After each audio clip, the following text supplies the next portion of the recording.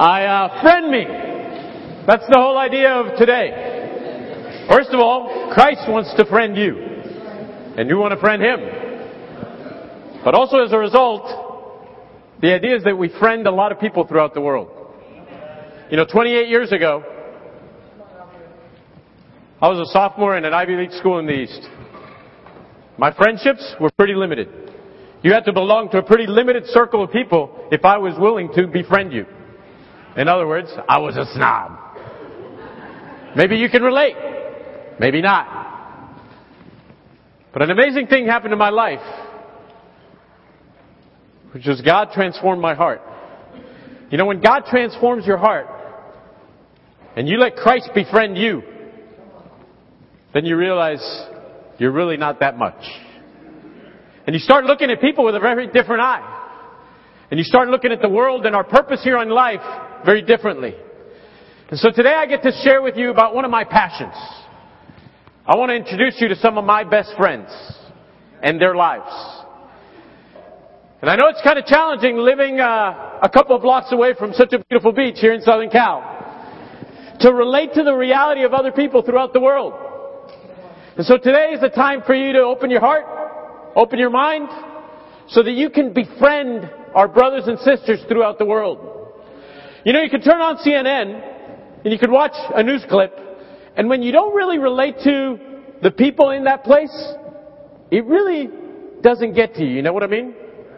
But then when you see something, one of these disasters that have happened, whether it's Japan, whether it's Alabama, wherever it is, and if you have somebody there, that event takes a total different reality, doesn't it? Well, today is about that. About you connecting with, maybe you don't know them yet, but your brothers and sisters, people who love Christ just like you, who have also clicked with Him and said, friend me, and who want to friend you in the same spirit. You know what all our missions work is about? Is about bringing other people to Christ. And so I want to express, as we start out here, on behalf of my brothers and sisters in Mexico and Central America, our deep gratitude for you befriending people you don't even know. One of the noblest things we do is when we love people we don't even know. When I look back 28 years ago, my attitude towards friendships were, what can I get out of you? And as long as you were a certain social class or a certain way to build me up towards where my future would become, click, I would friend you. Today, as you see this video and as I share with you, I'm going to share with you about friends that, honestly, I've gained a lot from them. But the real reason for that friendship was not about what do I gain. It was about bringing them closer to Christ. So we're going to start out with a video. You're going to see some news clips from Mexico and Central America. It's a bit stirring. So I pray that you'll keep your hearts open. And then we'll share about some of our brothers and sisters there as well. If we'll start out with the video. I don't know about you. But for me, especially because I know most of those guys, I watch that and it stirs my soul. My desire for you today is that you'll connect with them. That you connect as friends, as heroes in the faith. The first woman that shared there babysat our kids when we were in the ministry there. She was a dentist and then gave up her dentist practice to be in the ministry. She shared there about the risks that her family faces. But they're faithful, focused disciples of Christ, wanting to reach out to the world. What sobered me up in the first couple of slides there of the disciple sharing is a month ago I was with these guys. And when I was with them in Mexico City, you could not tell the challenges that they're faced with. Because you see their joy, their zeal, their focus, their passion about their mission. And it would be like it were just beachside, sharing life in a cushy, nice way like you and I get to live it. Now maybe your life isn't cushy. I always thought mine wasn't. But when I start comparing it to the reality of other people, those connections help my heart. The connections of the reality, because at times we all go through challenges in life, and we do.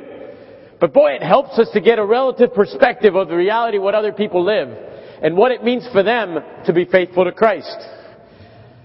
connect me and befriend me. The call for you and I today is, how are we going to connect with Christ?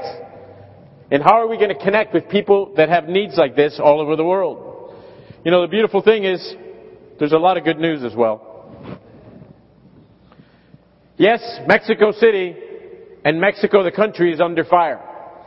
You look at a lot of Central America, and the reality is, yes, there's a lot of suffering, there's a lot of challenges.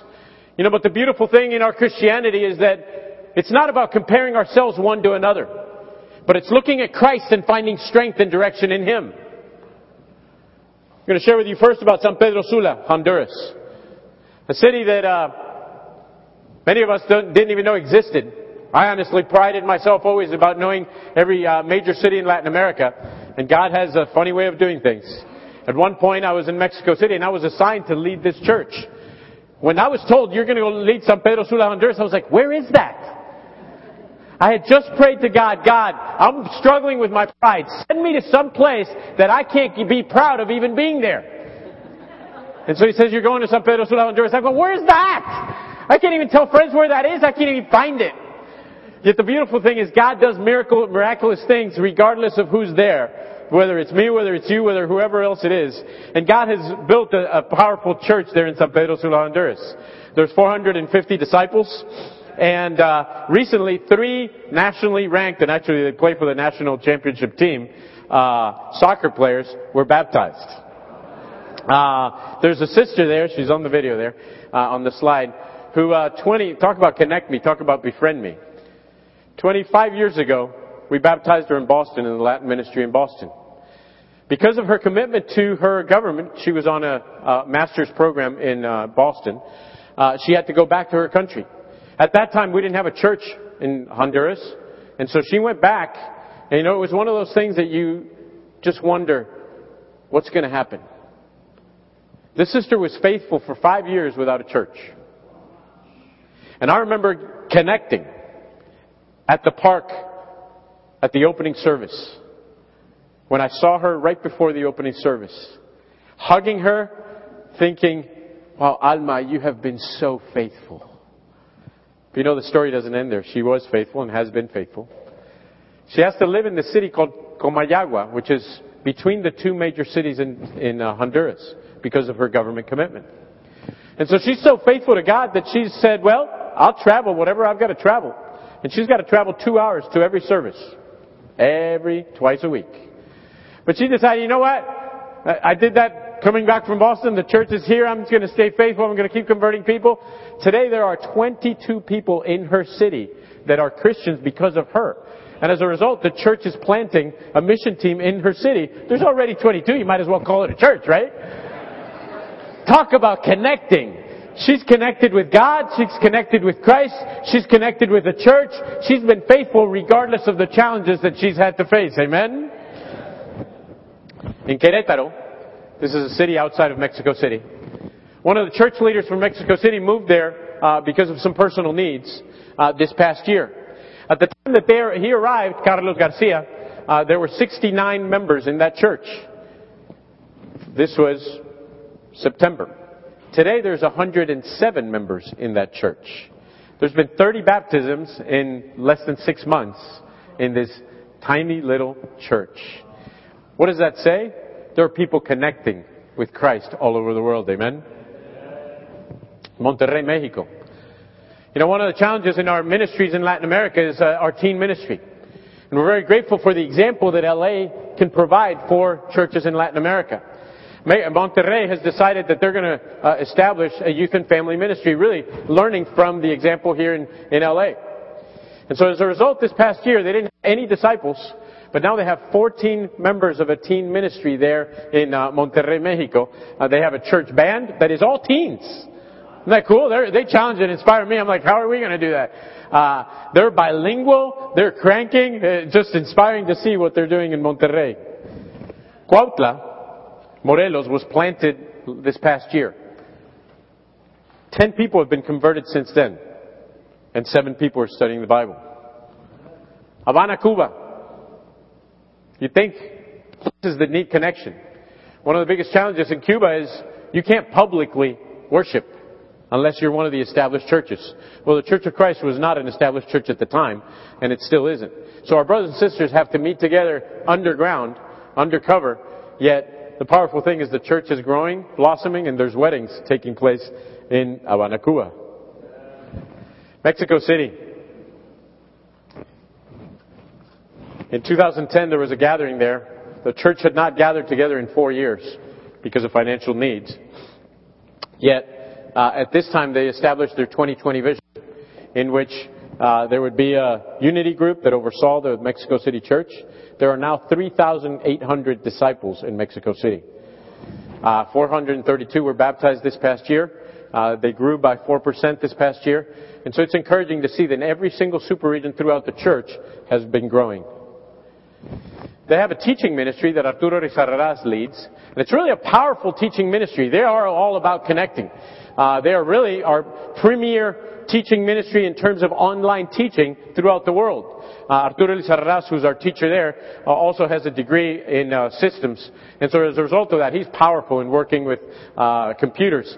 And so he does a teaching program that goes through multiple nations. Recently, there was 15 different nations that participated in his teaching program. You see there some of the faces, some that you recognize, that have been part of teaching at the teaching ministry in Mexico City. This past month, Alan Gloria Baird and myself had the privilege of going to Guatemala and then to Mexico City. And the point of that was to establish a shepherding program with the vision of establishing an eldership program in Mexico and in Guatemala. The reality is Mexico City is the second biggest church we have amongst our churches with 3,800, and there's no eldership. And so we see a significant need for that. You should have seen how incredibly grateful they were. When we had the shepherding program, we had each region chose 3 couples from each region to be part of the program. And so we had 120 participants in the shepherding program to train them with the vision of an eldership. Every time we ended one of the sessions, Gloria Baird would have a buzz of women. It was like a bee and beehive. I'd have to say, stop! Okay, you gotta stop! Because we gotta go to the next class. Why? Because they were just so hungry to learn. I mean, these are people that have been married 20, 30 years who've been in the church multiple years, but the reality is they've not seen elders like Alan Gloria Baird that we have the treasure of having right around us all the time. You know, and it's a real call to us. You know, the beauty of connecting with other people is you start seeing what you get used to. I mean, for me, sitting in that crowd, you know, I get to see Alan Gloria and I get to see great people who have great insight all around us. But we can grow so accustomed to it that we're like, yeah, there he is, you know, there's Henry Kramer, amen, yeah, nice guy. And you go, man, what a treasure that we've got to milk to take advantage of the opportunity we have to connect with people that other people throughout the world would go, please give me a chance and I'll milk them for all they're worth. You know, so it is a call for us to make sure we take advantage. Henry's like, would you stop? Now I'm going to have appointments. More than I have. You know, we're here to connect. There's people all throughout the world that desperately need to connect. The Panama Church is going through, I think that's my phone. You can turn it off, Ruben. Is going through a church leadership transition. One country, right now because of personnel needs, doesn't have a church leader. 2 couples are rising up to take the leadership during the meantime. But connect me. I want to put it on your hearts to start praying for who will lead a church in Panama. Because we desperately need it. You know, we look around ourselves, and at times you and I tend to think, we have so many needs. But if we also looked around, we'd say, we have so much resource. The reality is most of you here today, if I took you to any one of the countries, whether it's Mexico and Central America, right away you'd be called to leadership because of your experience, because of your training, because of your heart, and because of your education. And so it is a call for us to make sure we are connecting with the reality that there is a desperate need throughout the world. We are blessed immensely in this country and in this church. And it does us a lot of good to know that we're needed. You know, one of the reasons I am thrilled to do what I do in terms of being connected with Mexico and Central America is I am convinced by God that He blessed me with what He blessed me for the purpose of the rest of the world. It's not by chance that God gave me the blessing of growing up in multiple countries in Latin America. It's not by chance that I got a degree from an Ivy League school here in America. It's not by chance that I have the upbringing I have. And I don't connect with the reality of the world. My gifts get lost. And that's your reality just as well. There are gifts, talents, blessings you have that God meant to use for the sake of the world. I'm convinced that as a result of that, my heart has grown leap bounds by understanding that there's a need in others. But if I had left it just in terms of me and my needs, me and my little world, woe is me, for to whom much is given, much is expected. Go with me to Hebrews. Hebrews chapter 5.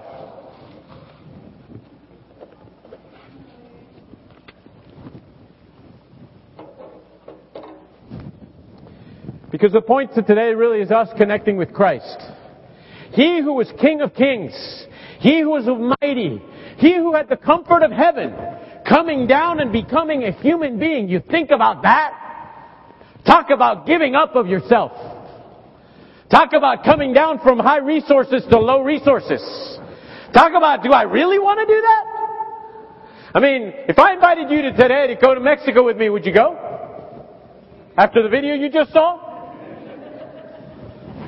You know, Al Barrett has to come with me in a month, and he's like, you sure you want to do this? Wyndham Shaw is joining us.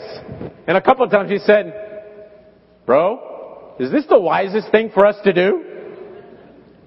And I've said to him, well, you know what? I've been down there. I was there during a civil war, and, you know, I don't really consider these things. They go, yeah, but look at your skin. You kind of fit in. Kind of forget about that. But you know what? God will protect us. He'll take care of us. And if not, you know what? We're going home. We're going home to meet the one who we really are here to connect with. In Hebrews chapter 5, he says, every high priest is selected from among men is appointed to represent them in matters related to God, to offer gifts and sacrifice for sins. He's able to deal gently with those who are ignorant and are going astray, since he himself is subject to weakness. This is why he has to offer sacrifices for his own sins, as well as for the sins of his people. No one takes this honor upon himself. He must be called by God, just as Aaron was. So Christ also did not take upon himself the glory of becoming high priest. But God said to him, you are my son. Today I have become your father. And he says in another place, you're a priest forever in the order of Melchizedek. You know, he was given amazing roles and amazing titles. But it didn't come for free. If you look in verse 7, he says, during the days of Jesus' life on earth, he offered up prayers and petitions with loud cries and tears to the one who could save him from death. And he was heard because of his reverent submission. Although he was a son, he learned obedience from what he suffered.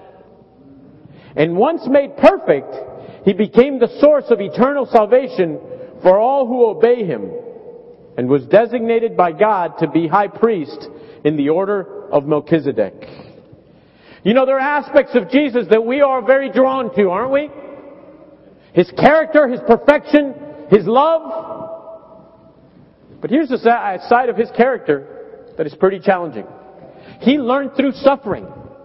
He matured to become all that God wanted him to be through a challenging life. You know, at times I consider and I pray for my brothers and sisters in Mexico and Central America, and I go, God, why? Why do they have to face the challenges they have to face? But you know, as I interact with them when I am face to face, I'm inspired. I'm inspired by their character. I'm inspired by the way they handle challenges, by the way they handle their suffering. I don't know if you caught it, but one of the brothers is joyfully sharing about the fruit and harvest that is taking place as he's sharing about his wife having to go through chemotherapy. Add to all the social unrest. I don't know you, but me, health is really one thing that I prefer death than illness. Because death, I know where I'm going. Illness, mine or my family, ooh, that's bad. You know, I'm inspired by the way He's managing that. And so connect me. I want to call us to connect with the needs of our brothers and sisters. But I want to call us to connect with Christ, who through these challenges became what He needed to become. You and I are faced with an economic challenge. And it is challenging. But as we have a perspective of the reality of the needs of those around us, the reality of the needs around the world, we can put the perspective and say, we're here to obey Christ and imitate Him. Let me share with you about this church as well, Tepic. The brother who was kidnapped and almost killed is the one there in the picture. Another brother, Raul Moran, was murdered December 19th after a special contribution service. He went to work for his small business in the main avenue in Tepic. And suddenly an armed group of men arrived and opened fire with assault rifles. He and his employees were killed, and a customer was severely wounded. He was a great example in the church. And in the picture there, he's baptizing a friend some months before his death. Connect me. You know, that friend that was left behind will always remember this brother's life. You know, those things don't happen by chance. God knows the circumstances and people that have to be put in our path, so our hearts will soften, and so we'll remember that this is about an eternal life and not just a temporary one. In Hebrews, in closing here, Hebrews 13, verse 1. You know, the Bible is all about connecting. And it's about us opening our hearts to connect with those that aren't right around us and maybe don't even look like us or we would tend to like if we were outside of here. And so he says here in Hebrews 13, verse 1, keep on loving each other as brothers. Do not forget to entertain strangers. For by so doing, some people have entertained angels without knowing it. Remember those in prison as if you were their fellow prisoners. And those who are mistreated as if you yourself were suffering. You know, my prayer for you is that today you'll remember those brothers and sisters that have been mistreated and that are suffering, real suffering. That as we go out, we'll consider the reality of their need and we'll keep loving the church throughout the world. In verse 5, it says, keep your lives free from the love of money and be content with what you have. Because God has said, never will I leave you, never will I forsake you. What was my goal 28 years ago as a sophomore in college?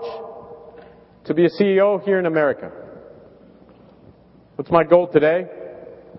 To help as many of these to get to real heaven. Because that's really what's worthwhile.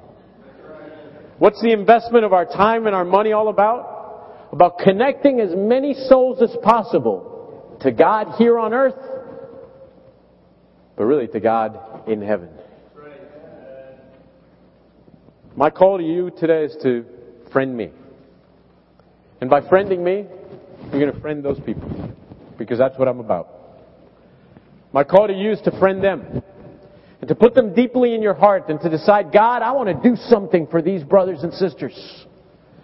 You know, when they talk about special contribution, they talk about 20 or 30 times their weekly contribution. And it's not because they've got a lot. They go out and sell whatever they can. Because their conviction is, we're a long way away from getting to every soul throughout the world. Brothers and sisters, one of the things I love deeply about our churches is our passion for the mission throughout the world. I want to call each one of you and each one of us to make a commitment to decide, God, I want to be connected at a heart level. Because there's a difference when you do things just because you got to do them. But when it's in your heart, you look at your resources, you look at your talents, and you decide, God, use them for whatever you want to use them, but use them for your glory to connect as many possible so that many can get to heaven. Thank you very much.